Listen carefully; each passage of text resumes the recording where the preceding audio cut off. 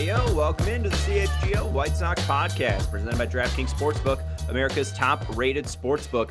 Download the app today and use promo code CHGO when you sign up. Welcome into a remote version of the CHGO White Sox podcast. I did notice on the thumbnail, it looked like Yoan Moncada's chain was breaking loose, so nice photo selection there, Stephen Nicholas. I'm Sean Anderson, the host of the CHGO White Sox podcast. You can follow me on Twitter at Sean_W_Anderson. The people not in Arizona are Herb Lawrence. Hello. You can follow him on Twitter at EchtonWall23. He's our CHGO White Sox community leader. Also with us, Janice Scurio. You can follow her on Twitter at Scuriosa. There's two eyes in there in the middle on Twitter. And she's our CHGO Sky and CHGO White Sox person. And we also have, live from Arizona, Vinny Duber. You can follow him on Twitter at Vinny Duber. He's our CHGO White Sox beat writer, basking in the sun and rubbing it all in our face. How you doing? Apparently, I'm doing better than you guys are doing back home. I heard the weather is not so nice. I wouldn't call this, Arizona hot by any stretch of the imagination out here. I think the phone said 30 when I woke up this morning. But you give it the day to sit in the sun, and things get up to about 60. So I am not complaining one bit. I'd take it. We can boo Vinny right now if we want to. Boo! It's very, very basking in it. I know you've gone down to spring training. You got any plans this year to go? Oh, me? Yeah. Oh, yeah. I actually am going next month, so I'll be there for an entire week. Vinny, I'll make it a point to annoy you at some point. Can't wait. If not, I think he'll be back by that point too. Well, I'll just have to annoy you now then, if that's the case. Annoy away, certainly. We're very excited. A lot to annoy you about. We have stuff to touch upon from yesterday. We have stuff to touch upon today.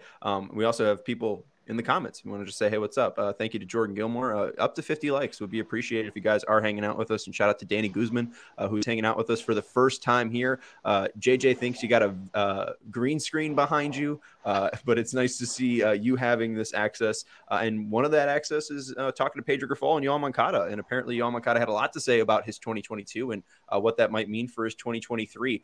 Why don't we start first with that oblique injury? I know he touched upon that. What did Yoan have to say about how that affected 2022 and what that injury did to his season?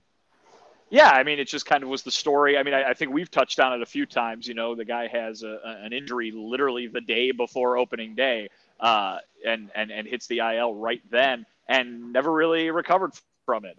He said today that he thinks he probably came back too soon from that oblique injury that he suffered right at the end of the spring. And really, he looked uncomfortable all last spring. So, I mean, it's something that was obviously with him, and he never shook. And, I'm not, it's not to say that his oblique was bothering him from start to finish last year, but obviously he had other things going on that landed him on the IL again, that knocked him out of games again, regular baseball stuff. And certainly that was the story of his 2021 season also. In 2020, it was all about the COVID infection and the after effects of that. So he's here. He's feeling good. He said he changed up his entire offseason workout, the way that he gets ready for the season, a lot more treatment on his body, more massages. He made a point of saying, but he said that he did everything different this year, and he has come to camp feeling really good. He said that usually by this time in camp, after he's been here a couple days, he usually has shoulder soreness. From getting back into the swing of things. He doesn't have that this year. So physically, he's feeling great, and I think that's a great first step to getting him to be all that he can be here in 2023. And Vinny, I just want to know, how did Yoan take the departure of Jose Abreu, as we've talked about a couple times? He was the leader of the group there and leader of the whole team, but it was especially the Spanish-speaking Cats. How did Yoan react to that in his first press availability today? Yeah, it's funny. Yoan is in Jose's old locker in the Sox locker room here at Camelback Ranch. So he's a guy who obviously was Jose Abreu's right-hand man, the guy right under his wing there as Jose was beginning his little group, his mentorship group there over the last few years. Yoan said today, they wish he was here, that they, in an ideal world, he would be back. But he's not, and they get why. They get the business of baseball aspect of this all. But he leaned on the fact that Jose has taught him and Luis and Eloy and everybody else quite a lot. He said he's taught us a lot as individuals. He's taught us a lot as a team. I think it's kind of time to put that to the test right now. Certainly it's going to be put to the test whether they want it to be or not. But then we heard from Pedro Grafal later in the day, and I asked, can Moncada be one of the guys that can step into that leadership role? I mean, maybe he's not the guy you would think of first because he's been under a leader for so long now, but is taking what he learned from Abreu not just something that he can apply to daily life as a baseball player to get through the season? Is it something where he can turn into that guy who's kind of a rallying point for the team? Pedro said, yeah, he's got it in him. He doesn't know if that's going to be how it plays out, right? I mean, certainly he is expecting, he being Pedro, a guy or two or three to step up during camp in Abreu's absence, but maybe Yoan is one of those guys. So the absence of Jose Abreu is going to continue to be a huge, huge storyline throughout not just camp, but the season. Asked Rick Hahn about it yesterday, and Rick said along the lines of, well, hey, you're never going to hear anybody with the White Sox say anything but, man, Jose is missed and we miss Jose. But then he tacks onto it, but it doesn't mean that we still can't have, and I quote, a damn good team. So listen, they've obviously made their choice to plow forward here without Abreu, and they still think that there's enough talent here that they can win and succeed without him too. Yoan Moncada said as much today, saying, yeah, we can achieve our goals even though Abreu's not here. Now, Vinny, Yoan Moncada is participating in the World Baseball Classic, and I also read a blurb earlier that he was taking at-bats against Lance Lynn. Has he spoken about that at all? Well, he talked a lot about the World Baseball Classic. He's thrilled for it, to be quite honest. He's a guy who never played for the Cuban national team when he was playing in Cuba. And, he said that it's been a lifelong dream to be able to wear Cuba across his chest and play for the national team. Obviously, he's doing it with a teammate here, and Luis Robert, who, by the way, guys, officially is Luis Robert Jr. I saw the number 88 jersey in the locker room, and it says Robert Jr. on it. So everybody's Luis Robert jerseys and shirts that they currently have are now of the vintage variety because Robert Jr. is what's on the back now. But yeah, Moncada is thrilled to be able to play for Team Cuba in the World Baseball Classic.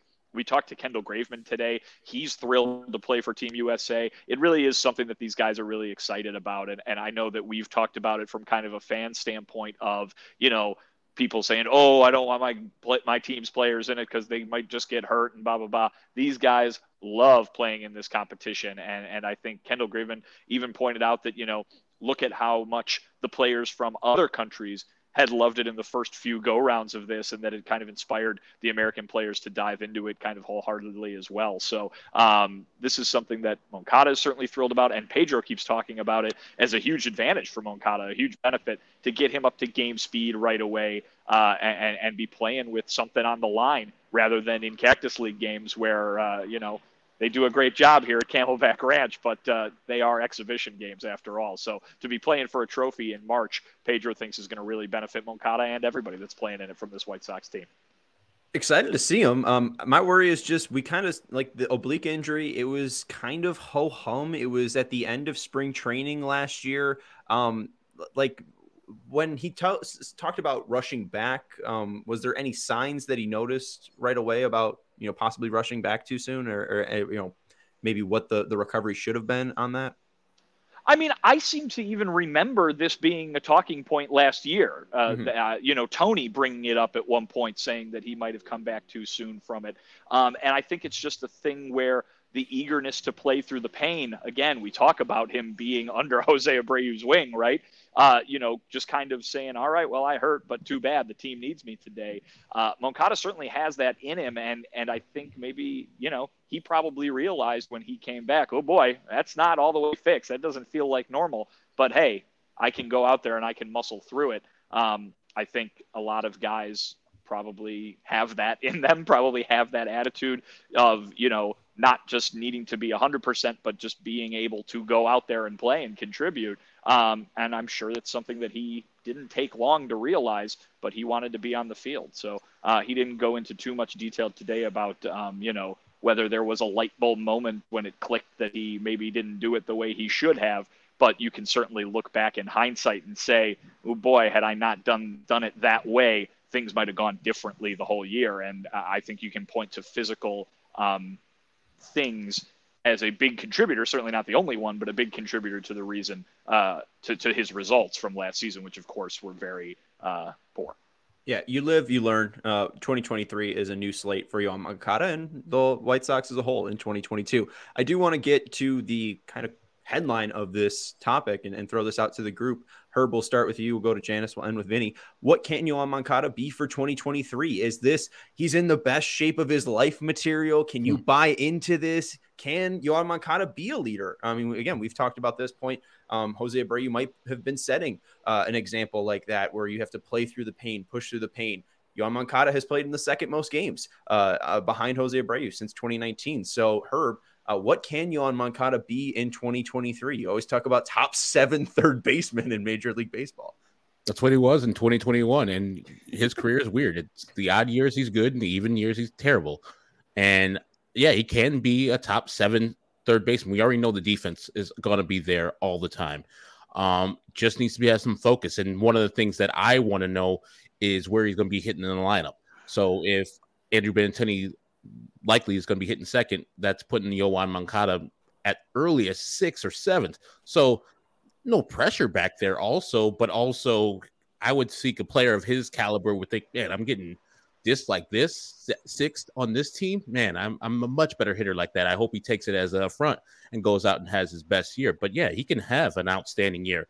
I think he can get back to 2019 levels with full health, because we saw the player that he was in that year. And I don't think that has gone away. As Vinny said, if you have an oblique injury and you come back from the oblique injury, it's going to be hard for that to heal all year long. You're just going to be tweaking it and living with it throughout the year. We saw the dearth of power. The average wasn't good. The eye wasn't good. The on base was like 370 the year before. Now it's in the low 300s. So that's not Yoan Moncada, at least not the Yoan Moncada that was top prospect and the guy that first kicked off this whole rebuilding process with the White Sox. So yeah, he can have an awesome year, but am I counting on that? It's going to be hard to put my eggs into the Yoan Moncada having a great year basket. So I'm going to have a tepid response to or reply to his year this year. If he has a good year, I won't be surprised. If he has a bad year, I won't be surprised either. I feel as if that's very safe to say, Herb, because I agree with you. I feel as if one thing I really want to point out is that in 2022, he completely forgot to hit fastballs, given like you probably could apply that same analysis to the rest of the team. But just looking at batting average alone, you're looking at 271 in 2021 and 214 in 2022. Now, if we look at WOBA, it actually gets even worse. 367 WOBA on fastballs in 2021, 297 WOBA on fastballs in 2022. And of course, too, I think it's really easy to say that, yeah, if he's healthy, he definitely should be clobbering the ball like he did in 2019. I want to point out he had a 47.9% hard hit rate. So, yeah, he was clobbering the ball. That also accompanies that 472x Wobacon, which was, drum roll, one of the top percentages in the entire league. So, if he even gets to even like close to those numbers, I'll be satisfied. But again, like Herb said, the defense is always going to be there. I feel as if that's pretty much the consistency that he has. He's just very good defensively. But as for that bat, we'll see. If he has an off year, I will not be surprised. If he has a great year, I also won't be surprised. So, sorry, Herb, I just copied and pasted what you just said. You brought up Wobacon, which I just read as Wobacon. So I always look at that as like, oh, that's how you say it? No, I'm hungry now. Wobacon. Delicious. That's a delicious Wobacon. One of the highlights of convention season every year, obviously, is ex-Wobacon. But yeah, I think when I talk about Moncada, I think I'm going to mention some more of the stuff Pedro Grifol had to say today. And I asked him point blank, I go, does Moncada have the ability to get back to the kind of player he was a few years ago, citing 2019 as a year where he was looking as a guy with MVP type potential? And Pedro goes, oh gosh, yes. He pointed out that Moncada is kind of hitting his peak in terms of, when guys kind of mature into that peak part of their career. And I think everybody recognizes the talent. Pedro said he's been impressed with Moncada ever since he was hired, that Moncada has answered or has responded to every phone call, has answered every text that Pedro has sent him. He's asked questions. He's been willing to do absolutely anything. You remember on the day Pedro was introduced as the White Sox manager, the only player he brought up was Yoan Moncada, getting him back to being that guy that could walk. Pedro was asked today, how's that going? How does it go? And kind of convince Moncada to be that guy that can use those on-base skills to walk a whole bunch. And Pedro said he's open to absolutely anything, and it's going in the right direction. So I think Moncada has, at least by all accounts, shown up with the right attitude this year to not only get his numbers back on track and his production back on track, but getting back to being a key part of this White Sox lineup. Herb, you mentioned a guy who bats maybe down in the middle or the middle third or the bottom third of the lineup now, with the way that the other players are kind of falling into place. You know who we haven't talked about when we keep saying, how are they going to make up this production that they lost from Abreu? We haven't really talked about Moncada a lot. We've obviously talked about Eloy. We've talked about Robert. We've talked about Vaughn. Moncada hasn't been a guy that we've brought up a lot. And if he can get back to being a guy who walks a lot, if he can get back to being a guy who can hit for power, and then he shows all the other offensive things that he can do, that's another thing that Pedro brought up today, saying he can basically do anything or so many different things on a baseball field. Maybe he's the guy that helps out in that effort to, you can't replace Jose Abreu, but those numbers got to come from somewhere. Maybe he's a guy that plays an unexpected role. And Vinny, I just wanted to know, how do the White Sox or yourselves as media members get the availability of the players? Do the White Sox say, okay, here's Joe Kelly, here's Yoan Moncada, here's Pedro Grifol, or do you guys request certain players and they give you the players that you asked for? A little bit of everything, Herb. Okay. They try to organize some group sessions every day and make sure that we're hearing from the big guys and the guys who are newsworthy, especially in this early portion of camp. They check in with those guys and set up group sessions. But yeah, of course, we can talk to guys. We have clubhouse access like we do at home before games. So we can talk to guys in a variety of ways. I think that's a topic we'll touch on a little bit later as well. I do want to ask a little bit before we hit the ad break, because we have some Joe Kelly sound, which will lead into maybe a certain someone talking yesterday, which I think Herb was leading you towards. Not really. I was just wondering, because I was saying the White Sox must have a lot of faith in Yoan Moncada. If they were the ones who brought him out there, he's the front-facing offensive player that they brought up there today. It's based on the availability and the willingness of the guys too. When they get here to camp, they've obviously got some stuff that they have to get done and get settled into that maybe they don't have to a week from now. And then it's also based on their daily schedules on a regular basis. They basically just walk up to them and say, hey, you willing to talk today? No, I'd rather do it this day. There it goes. I think Moncada was available today because he's one of the position players that's here already. We've seen Moncada, we've seen Robert, we've seen TA. I believe Andrew Vaughn is here. Obviously, Yasmani Grandal is here as a catcher. So position players showing up. Obviously, those first three that I mentioned are in the World Baseball Classic, so it makes sense that they'd want to get off to a little bit of an earlier start. Makes sense for Andrew Vaughn too, because revenge season. Let's take a quick break. Who is he getting revenge against? Everybody. John? Everybody. He did everybody who just anyone who stands in his way. Himself from last year, his past. That's not really revenge, though, is it? Well, it's I don't know. Let it be known. I don't like Andrew Vaughn. I think he's a terrible hitter. He can't hit balls over the ballpark. He's only a 17 home run hitter. Take that, Andrew Vaughn. He's getting revenge on Herb. Thank you. Is there such a thing as sarcastic bulletin board material? I'm not sure if that tracks either, Herb. Yeah. Is there anything about unwillingly bullying Andrew Vaughn? I don't know. Forcing yourself to bully a person. Let's just take a quick break. We'll let you know about DraftKings Sportsbook. Right now, DraftKings Sportsbook for new and existing customers are offering the NBA No Sweat Same Game Parlay. The Bulls and Bucks are taking place tonight. The Bulls in a bit of a rut here. They've lost 5 straight. I wouldn't take them. Cody and I on CHGO Bet built a crazy 7-leg parlay. And hey, if you bet $10 on it, you get a $10 bonus bet back if that bet misses out, which it probably will, being 7 legs long. But if you build a same game parlay that's 3 legs or longer on DraftKings Sportsbook, and I think minimum odds of -200, you can place $10 down. And if you don't get that bet to hit, you get a bonus bet back. So it is an extremely fun way to enjoy a Bulls game while not having to worry about the bet, and hopefully you win some money. So download the app now and sign up with code CHGO. New customers can bet $5 and get $200 in bonus bets instantly, only at DraftKings Sportsbook, an official sports betting partner of the NBA, with code CHGO. Minimum age and eligibility restrictions apply. See show notes for details. Also have to let you know about pins and aces. Right now is not a great time for us to be golfing, but Vinny, hey, looks like you could get a couple rounds in, right? It's warm enough. It's clear enough. Of golf, yeah. Okay. Yeah. Come on, even rounds. I know that, Sean. There you go. A couple holes, I guess.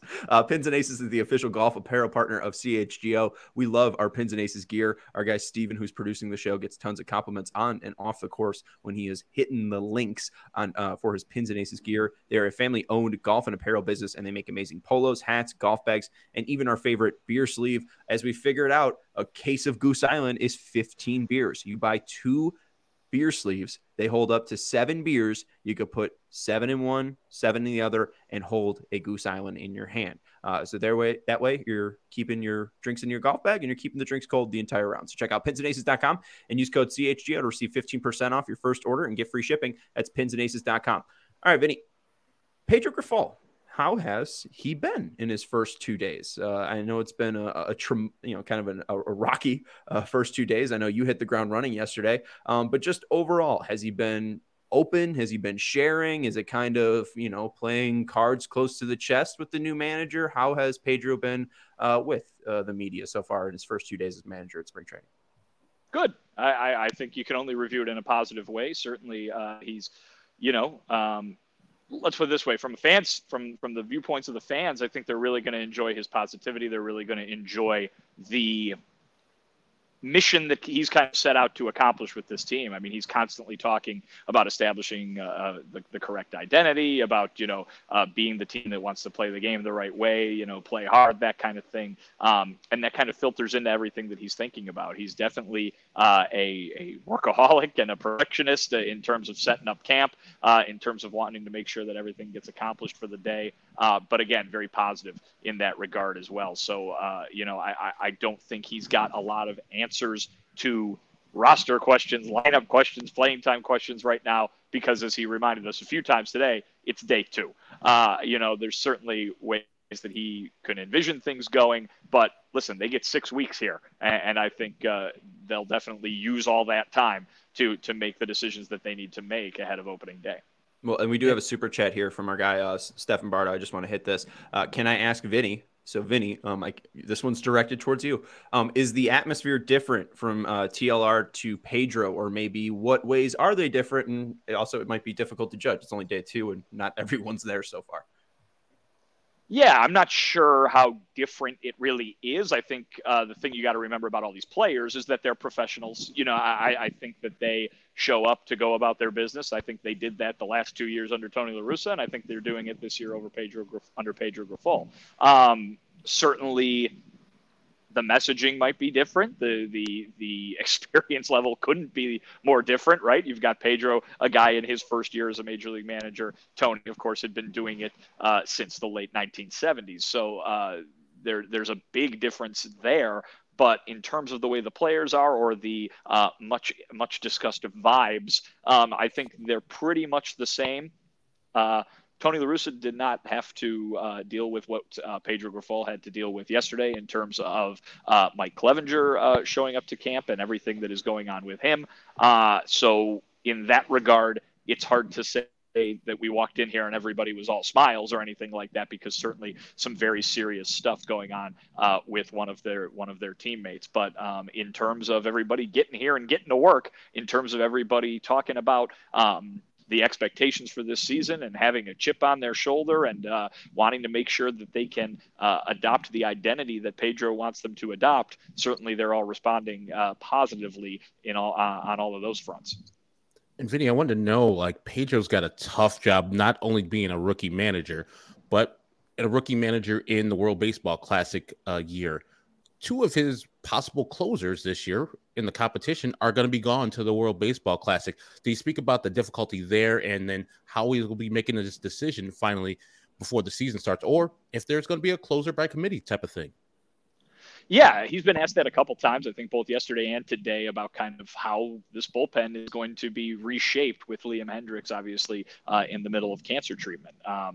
This is a guy who they probably cannot replace with one guy. He's that good. That being said, Pedro's kind of open to all things, and that's kind of what I was referring to when I mentioned, they've got 6 weeks to figure out what things are going to be like by opening day, and they're going to use them. He said he was talking about that today, how, listen, if one guy emerges and, it's Kendall Graveman or Reynaldo Lopez or Joe Kelly, and they're just tearing it up and they're going to be the clear, far and away pick for closer, then that's the way that plays out. And if nobody does that, then they'll do it other ways. I think that Sean, certainly, I believe you fall into this category, and I think there's a lot of fans that do.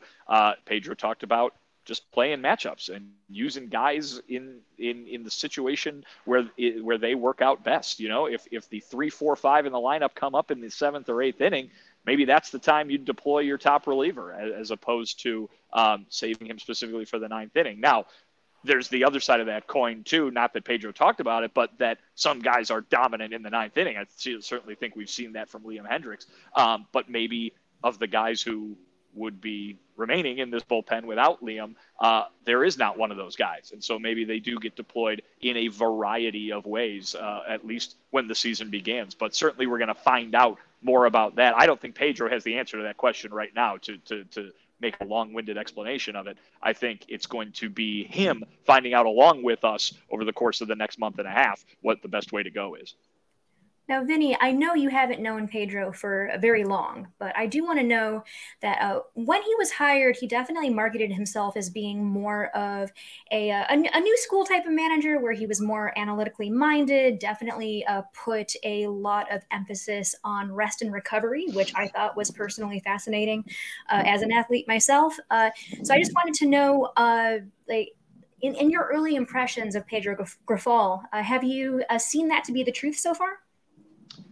It certainly, he's got a lot going on in that head at any given time, right? And that's not to say that anybody that came before him did not, but he is very much on top of everything. And I think, he talked in his opening press conference about data and ways to deliver that to the players, which I'm sure appealed to a certain subset of the fan base. But I think you could definitely categorize him as a mix, not necessarily of new and old school, but just of taking everything into account. I think he definitely looks at those numbers and certainly prepares incredibly detailed and specific plans for every day here at spring training. I believe he ran spring training, under teams that used to employ him as well. So this is not his first rodeo in terms of running spring training, but it is as him being the big league manager. But also too, he keeps talking about, those kind of intangible things that you expect from more of a quote unquote old school baseball mind. So I think it really is a good mix. And that's good because not every player responds to one or the other of those strategies. So to be able to relate to a bunch of different guys in a bunch of different ways, that's the job. That's the job more than picking who to call out of the bullpen or setting a 9-man batting order. The job is relating to these guys and getting them to do that. And the more different variety of ways in which you can do that, the more successful you're going to be. And I think that's how I would describe Pedro Grifol here in the early going. Before we move on to who else Vinny talked to today and Joe Kelly, we got some video and audio from Joe Kelly. It kind of sucked if we just had the video. Good thing we have the audio to go with it. With Pedro, though, you talked to him about I think you described him as a guy with a mission or a plan and a lot of stuff in his head.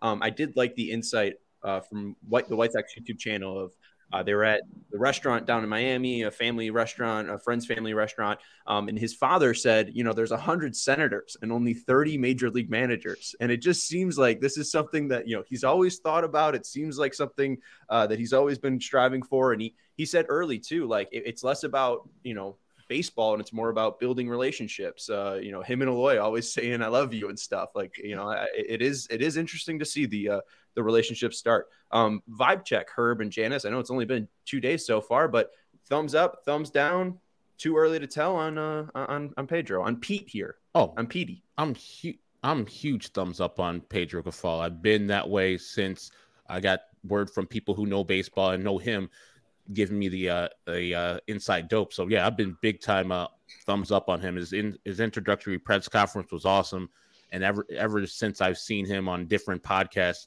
nothing but the best for Pedro Grifol. I think he is probably the right guy for this team to lead him forward.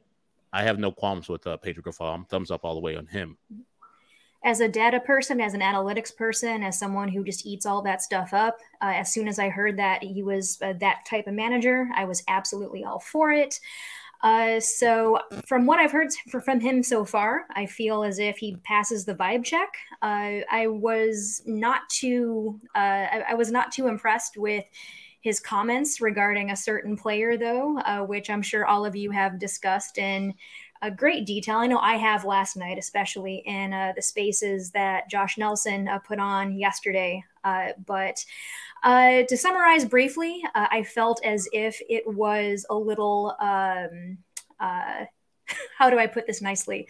Mildly insulting, I guess, where he just essentially brushed off the Clevenger situation as a distraction, and that fans should not be distracted by this. But no, it's definitely something that is at least in the forefront of my mind. I think about it quite often. I know that not everyone feels the same way, and that's fine. But of course, too, it's something that is important to me. But otherwise, it also has not been it has not been a long period of time for me to make a final decision. But I would say I am, kind of in the middle there.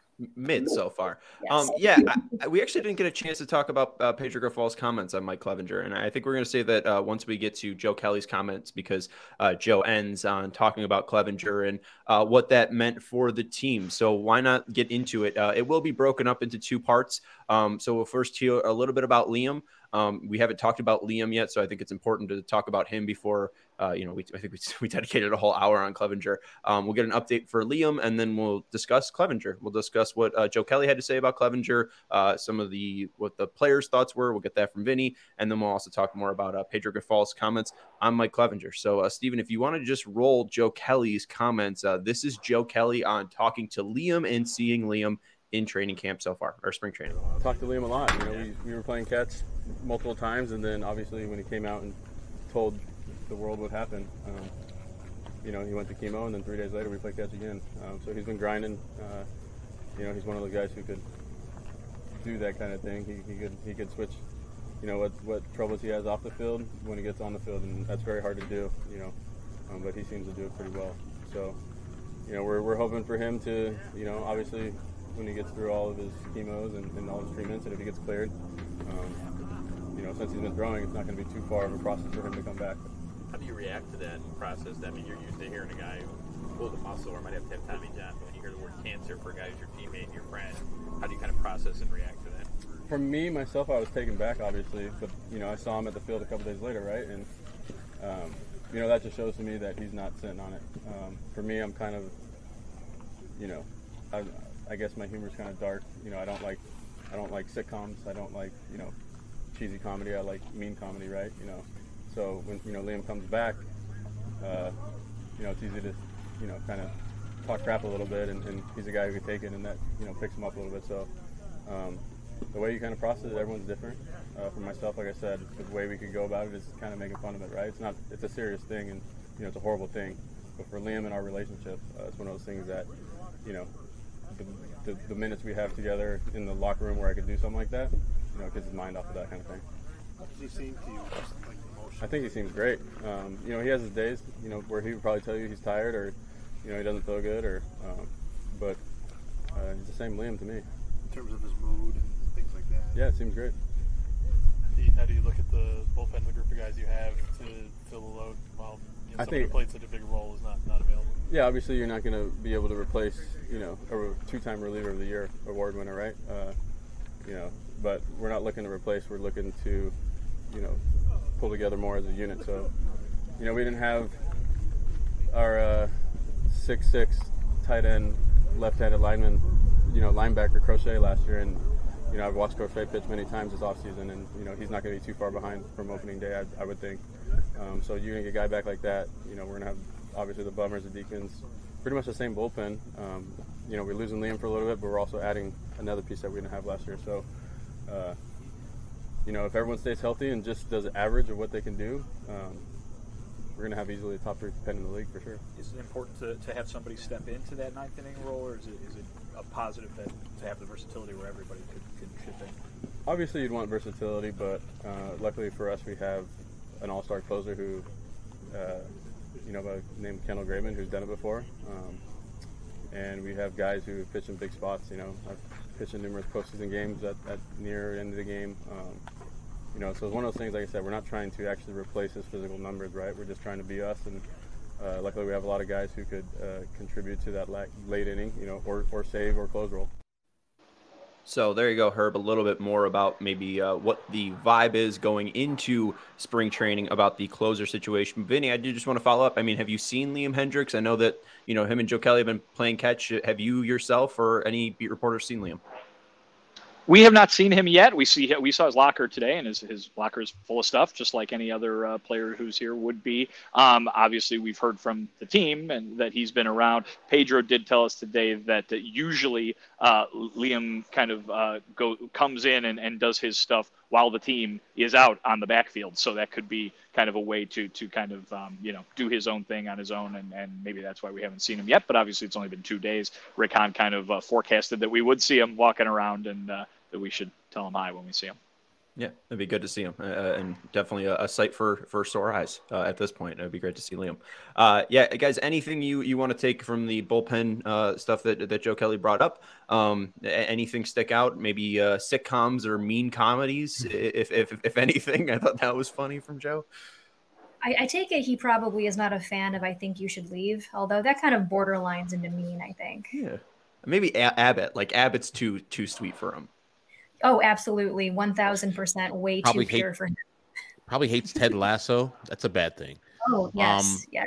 I'm not a Ted Lasso person either, so I don't. Come on, Janice. Wow. Yeah. I didn't know that those kind of people existed. I don't love it. It too syrupy? What's up, grasp Janice? Me.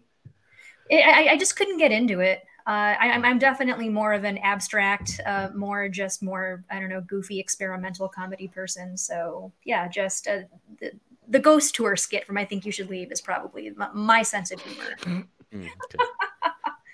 But what I took from it too is like the confidence. I mean, Joe Kelly, while the numbers, the ERA, the traditional numbers looked bad, and you saw in certain spots that Joe Kelly wasn't great, the other numbers, the peripherals looked awesome. He, as you have brought up numerous times, Sean, that his curveball is one of the most devastating pitches in the league. His FIP, I think, was like 2 or 3 runs less than what his ERA was displaying. So have confidence that this guy can bounce back, and I'll put those in quotes, to have a year that he's typically going to have. And like I said, 2022 for every White Sox, you can pretty much throw away, including Joe Kelly. I think his knuckle curve in the show is like my favorite pitch to use. Like it's just, I don't know. Yeah. Oh, absolutely. Absolutely. And it's I 91. Oh, in the game, it's filthy. It's just ridiculous. Filthy in real life. Like it starts at the top of the strike zone and it falls off the table. It's so great. You cannot hit that ball. I've had friends get mad at me for bringing Joe Kelly into the game just for that. So. Cheat code Joe Kelly. Hopefully he can bring that into real life and get that dub. But yes, 6.08 ERA. FIP was 3.06, and that was the lowest FIP of his career. Didn't show it on the field, but again, that's a made up stat with made up games and made up results, right? Anyways, we're gonna take a quick break, and then we're gonna get to the other part of what Joe Kelly said, and talk about what Mike Clevenger and the vibe around the team is, if we keep using that word, around the clubhouse. Let's let you know about DraftKings pick of the week, though. I'm going to ride with Cody. I like Maryland +1 tonight, going up against Purdue. It's just a Big Ten team at home, and they're getting a point. So I would ride with that. Cody does a great job with his research, so I'm just going to have to trust the process and go with Cody. Maryland +1 at home against Purdue, even though they're the number 1 team in the nation. They did just lose to the Northwestern Wildcats. So I think Maryland might be able to get them here. Download the DraftKings Sportsbook app today. Use code CHGO when you sign up. And new customers, when you bet $5, you get $200 in bonus bets instantly. See show notes for details. And if you have a gambling problem, call 1-800-GAMBLER. Also have to let you know about Chi-Town Cornhole. Chi-Town Cornhole has made some fantastic boxes. I don't know if Vinny's going to go see the ones in PH and X, but then he could see 2 sets of Chi-Town Cornhole boxes that he hasn't seen in his life. They make custom cornhole boxes for you and custom bags. The #1 cornhole provider for Chicagoland and Illinois since 2007. Their signature box style can be designed, digitally printed, covered in vinyl, and painted, and their cornhole boards come with built-in drink holders recessed in on the back, LED lights that light up the hole, and exterior handles for easy carrying and handcrafted scorekeepers. Veteran owned and operated, and they can ship anywhere and offer local pickups. They specialize in corporate designs for your company's next marketing or social event, wedding gifts, and for gifts for all occasions, especially for tailgaters and backyard barbecuers. So go check out their website, ChiTownCornhole.com, and make sure to follow them on Instagram at Chi-Town Custom Cornhole Boards. And they do make fantastic bags as well. We have custom CHGO ones, black and white ones with our logo on them. They are fantastic. People love playing at our tailgate. So definitely check out Chi-Town Custom Cornhole Boards so you can be all set up for the summer when it comes around, even though I know you're looking outside and it's snowy and wet. Let's get to Joe Kelly's other comments about Mike Clevenger. This is a one question, and then they wrapped it up. I did leave a little bit of levity in the back because this topic does need it. So let's just go to the clip. Here is Joe Kelly talking about Mike Clevenger. Clevenger talked to you guys yesterday. How was that received, and how did you kind of receive that personally in terms of what he had to say? It takes a lot of balls to do something like that, right? I don't know anything. I don't know anything about the allegations. I don't really keep up with all that. So I know for him, it's probably, weighing on his mind, every single second or minute. But something that I went through the same thing when, obviously I was a teammate of Trevor Bauer, and you kind of just got to let things like this play out, and ultimately, let whoever makes those decisions determine those outcomes. And like I said, I don't really go and try to talk to guys who have been through that. I will go and be like, hey man, you all right? Like, what's going on? So I just let the time, take its course and, see the outcome. But like I said, for him standing up in front of a group of, I don't know how many of us are here, let's just say 40, as a first time meeting someone, showed me a lot there. Anything else for Dylan? Or can we get Dylan in here? My name's Joe. I didn't love the answers, but I did like him getting called Dylan and being just misnamed. So he's been here for a full year, and we still don't know Joe Kelly's name. What do we make of this? Vinny, what was yesterday like for you? It seemed like a whirlwind. You immediately landed, and you really weren't sure what to expect from Mike Clevenger. When we talked to you, you had your 10 questions. I thought you did a fantastic job covering the story and the whole whirlwind on All CHGO. It's a very in-depth piece, so make sure you are checking it out at allchgo.com. A lot of comments, a lot of written out quotes, so you can read it for yourself. We also do have the full video posted on our CHGO Sports YouTube channel, so if you do want to watch Clevenger himself speak about it, you can go watch that there. But Vinny, what do you make of yesterday, and what do you make of the tone around Mike Clevenger and camp and him speaking yesterday?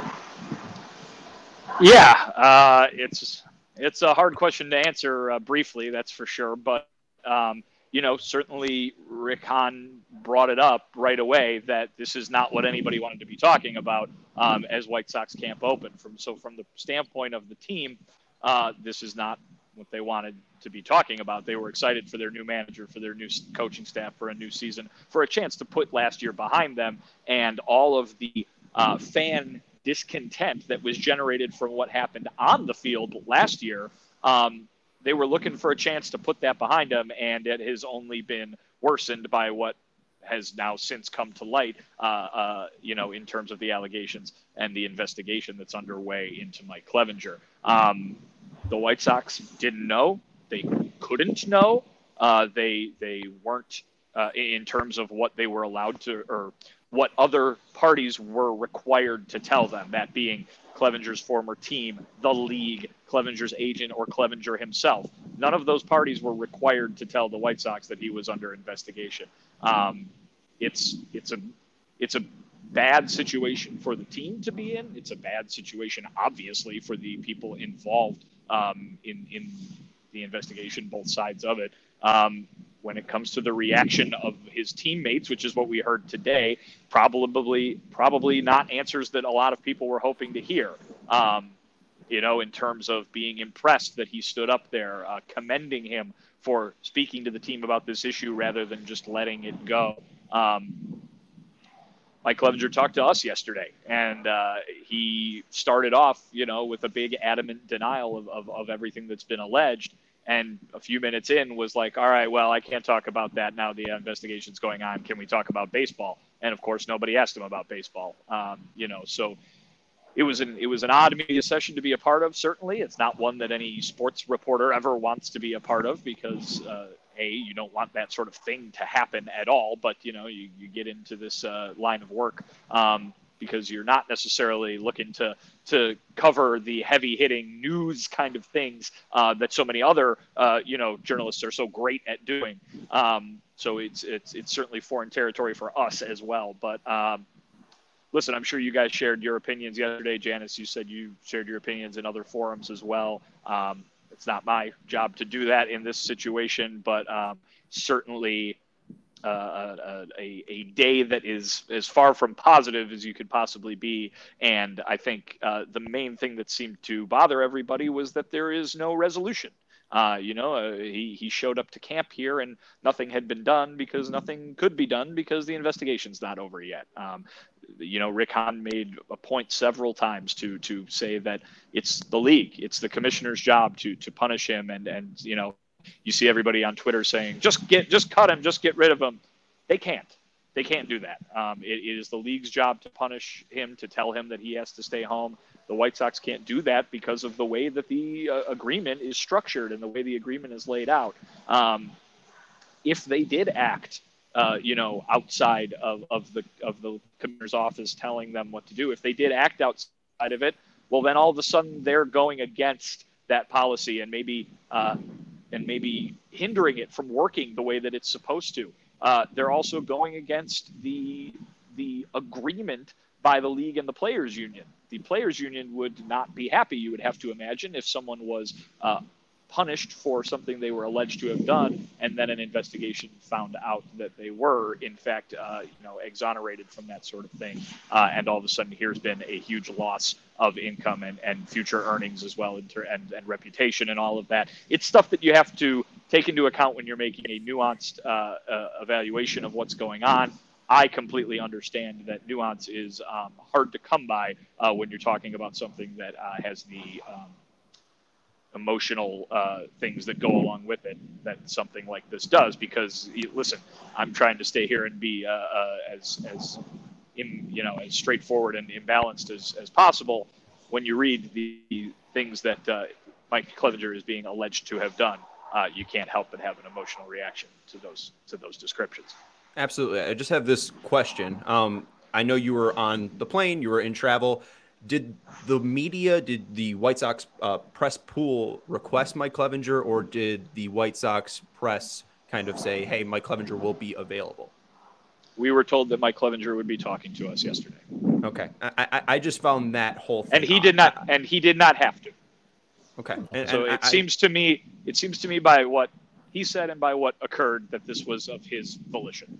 And that's, I found it all odd. I don't know if I would describe him speaking in front of everybody as having balls as Joe Kelly would. I just found it very, very odd, the entire situation. Janice, you obviously touched upon this earlier, so I'll give you the floor.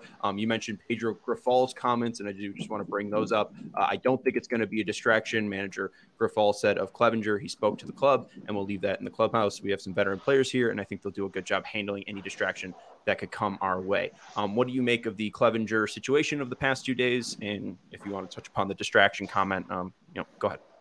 Absolutely. Sean, I think what you said about it being odd that Clevenger did speak on his own volition, I agree. And I feel as if a lot of the responses that we've heard from his teammates have been curated.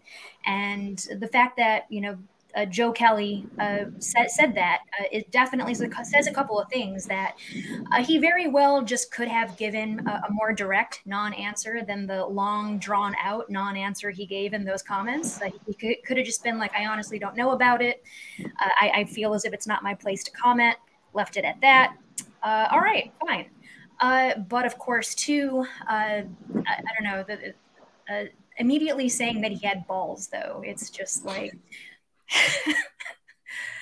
I don't necessarily buy that. I feel as if probably if he has a PR person or someone on his team probably said like, hey, we're going to need you to make some comments on this, like squash the bug, get it out of the way, do it now. And of course, too, pretty much all we have heard from Clevenger was I didn't do it. So at this point, it's just sort of like, right. And it's just odd where he's like, again, like you brought up in your story, Vinny, I think you were saying you described it as begging to talk about baseball, how he was like, you asked me about my mechanics. It's just like, that's not why you are speaking on day one of White Sox training camp. We heard the first player White Sox fans heard from a team after they were 81-81 as a player that never put on the uniform.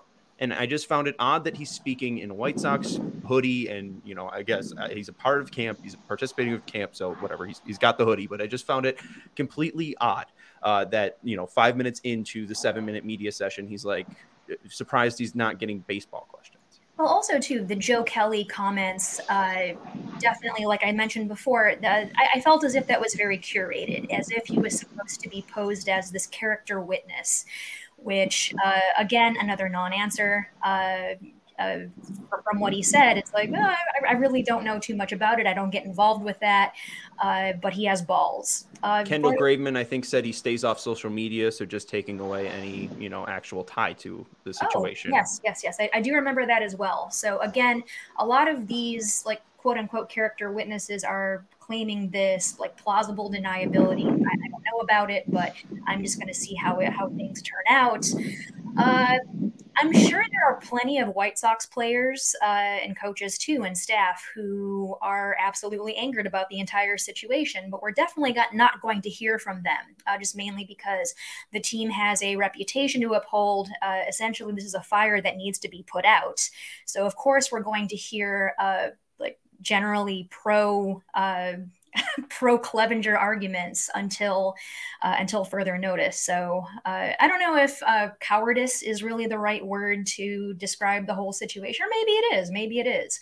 No one really wants to say anything. No one really wants to speak up. And I will definitely just, acknowledge that maybe they can't. But otherwise, that's just my perception at this point. Well, and I do want to say one thing as well. I didn't bring this up yesterday, and I just kind of want to readdress it because I felt like remiss not bringing it up. I think the first comment Mike Clevenger talked about was, well, I'm here. And I thought that was really striking, just being like, we talked about the idea of him not showing up to camp or him not being there, maybe on a side field. And I think he was even asked in his comments or the press conference, and he said, oh, that was never discussed. That was never discussed of me not being here. I just found it kind of striking that when Pedro Grifol is saying, well, he's a part of the organization right now, and then Mike Clevenger being like, hey, I'm here, it just kind of shows like, again, it's an open investigation, but it does also seem like, I don't know, Mike Clevenger's here. So I just felt very, you're not doing anything, and it seems like he feels like he's exonerated just by the fact of being at spring training, which I feel like is a mistake. And that's the problem, Sean, right there with the whole thing MLB has done right here, where they're putting people like Joe Kelly and Kendall Graveman in a tough spot. They're not classically trained people who are speaking every day and understand trauma and all these things like that. They're baseball players. They might have to pitch with Mike Clevenger later, saying something negative and such. And, I'm an opinion guy, so I can say something negative about Mike Clevenger. I will never see him. So, I don't know if there's going to be a player out there who's willing to say, you know what, I don't like it. I don't like this man on my team. Right. This guy's get off my team immediately. If that person does, I'll be sure to tout him. But I don't know what Joe Kelly was supposed to say otherwise. And this is what MLB has put the White Sox in this position. And Mike Clevenger and his alleged actions have put the White Sox in this position where we're talking, again, the second day, about him, not about the future. I mean, we did early in the show, but we're still focusing on him. And this is the whole thing with the White Sox. We're talking about new beginnings, fresh start, hope springs eternal. No, we're dragged down by a guy who's never pitched for the White Sox yet. And these guys are put in those positions. It's an unenviable position that Joe Kelly and Kendall Graveman and all the rest are being put into. But, I didn't like their answers either, but I would also put myself in that situation if I had a teammate like that and if I was playing baseball. What would I say in a public forum? I don't know. It's just a terrible situation overall. It just sucks. And if MLB is definitely to blame, maybe the White Sox are to blame to an extent. But yeah, it just sucks. That's all there is to it. Again, also, too, you have the ability to say no comment. You don't have to say it has balls or, hey, I played with him in spring training or single A or whatever Kendall Graveman said. You can say, I have no comment. Because, again, it's not your choice that he was here. You weren't Rick Hahn signing that contract. You didn't bring him into the organization. You could just say you have no comment. But, again, I think even choosing to speak is a choice as well. Any final thoughts on Clevenger before we wrap up? I know Vinny's got some bullet points he wants to hit. I'll just say this. You guys heard today from the guys who spoke to us and in a way, not in a way, they just did, complimented part of Clevenger's actions yesterday and his speech in front of the team, certainly not endorsing everything that goes along with him. But that wasn't the only interactions that he had with people today. And, certainly you talk about the White Sox being maybe forced into this position, but Mike Clevenger threw a bullpen session today and was getting coached up by the coaching staff. Players came into the locker room today and saw him for the first time, and maybe they knew him from playing in a past, for being a teammate of his in the past, and walked up to him and shook his hand and gave him a hug. I mean, this is it's just that it's, as you keep saying, it's an odd situation. And I think we look at it from the outside, people that don't have to share a locker room with him, certainly. And we make our judgments and we have our reactions. But I think there are other guys who are obviously acting differently. I don't think anything that Kendall or Joe said today about waiting for the end of the investigation to make any final judgments was wrong. But that being said, there's a way, as you guys have been talking about for the last several minutes, there's a way to do that. And they perhaps could have done it differently. All right. I know you got some bullet points here, and I think Mailman Jack makes a fantastic point in the comments saying, I hope Vinny doesn't get massively sunburnt. Yeah, I need Vinny to get ridiculously sunburnt. You do look a little bit red here, Vin, so I do want to get you out here. I'm cooking right now because here's the thing. I set up the camera. Boy. I set up the camera in the shade, and I was you couldn't see me at all. So I had to stand in the sun, and I'm feeling it. I put sunscreen on this morning. Over. You won't be able to see me if I do this. My face is gone. It's okay. So, we see your sunglasses. That's all right. Go to shadyrays.com. Almost over. Yeah, you can. They're right. You got to wear sunscreen. Sunscreen's important for everyone. I put it on. All right, good. I bought SPF 100, Janice. 100. 100. Wow. Well, you should be all gravy then. Well, we'll find out. You won't be red, at least. We'll find out. You gave me 4 stuff. I guess one of these is Hendricks. Did we touch upon Hendricks enough, or is there anything else you want to add for Liam? I just wanted to say that they reiterated the fact that they will be updating his status closer to opening day. So he has been here. I think that was news yesterday that he's been here and working out and doing some things that they're allowing him to do in the obviously very difficult and very unique physical circumstances that he's dealing with. But his status will be updated closer to opening day, which of course is what they said when this news broke. I don't know if this is just something that popped in my head, and it might not be something that Rick wants to ask right now, and it doesn't even have to be in an act, but is there a certain designation that they could put him on? Like, I know there's a 60-day IL, but is there something certain for this type of illness? I don't know if that's something you could ask Rick. Well, certainly that doesn't have to be determined. As you know, people don't have to go on the IL until the season actually starts. Right. So I think that's kind of the idea of waiting is let's see if they can have an absolute idea or a much clearer picture of how much time he would actually need. And then they can make a determination on what sort of roster placement he would be requiring. Absolutely. Joe Kelly brought up Garrett Crochet. What news we got on Crochet? What's the timeline for him? Garrett Crochet, Rick Hahn said he would be back in approximately mid-May. They don't know the exactness of that forecast until Garrett goes on a rehab assignment, and that will happen in April once the minor league season begins. But they are targeting mid-May for Garrett Crochet to return to the White Sox bullpen. One of our WBCers, we got Eloy Jimenez. What you got on Eloy? So, of course, the talking point from the offseason, oh, my God, Eloy Jimenez, that they might put him back in the outfield.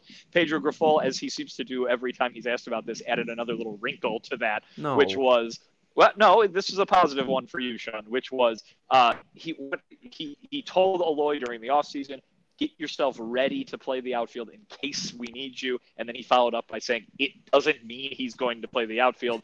What he just wanted to make sure of was that Eloy did not show up to camp knowing he was going to be a DH, and that's it. He wants him to remain athletic and to be able to do those things should he be needed in a pinch.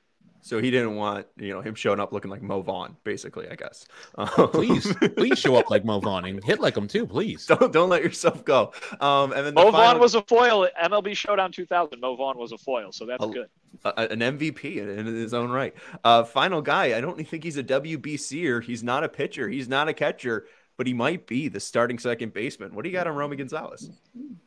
Rick, again, throws another rave review in there for Romy Gonzalez for what he did this offseason. Of course, he turned it around a little bit and said everybody he's heard has been raving about Romy Gonzalez. He shared that one White Sox player went down to Florida to work out and worked out with Romy Gonzalez at one point, came back to Chicago, walked into Rick's office and said, don't you dare trade that guy. And then Rick Hahn followed up with a joke, everybody, followed up by saying, doesn't mean I won't. But it was yet another indication that the White Sox are high on Romy Gonzalez. The untouchable Romy Gonzalez. We now have a new nickname for him. Anything else you guys want to pester a sunburnt Vinny Duber with, or should we get out of here and enjoy our weekend? I always want to know, Vinny, what'd you eat? What's on the menu for tonight? And what'd you eat already on your first day in Arizona? Went out to a very fun, very good restaurant yesterday in Phoenix. Goes by the name of Chelsea's Kitchen. I've been there about 3 times now, I think, 3 or 4 times now. It's a great spot. So hit that up last night. Had some swordfish tacos.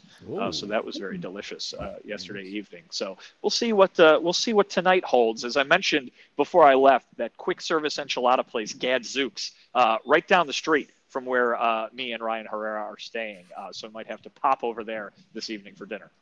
There you go. I'll put that on my list for next month. Thanks, Vinny.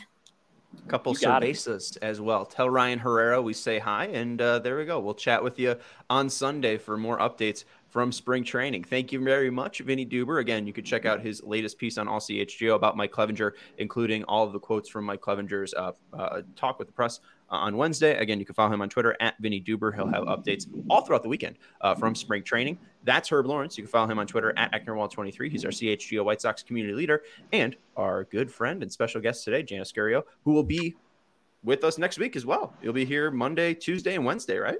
Heck yeah, I will.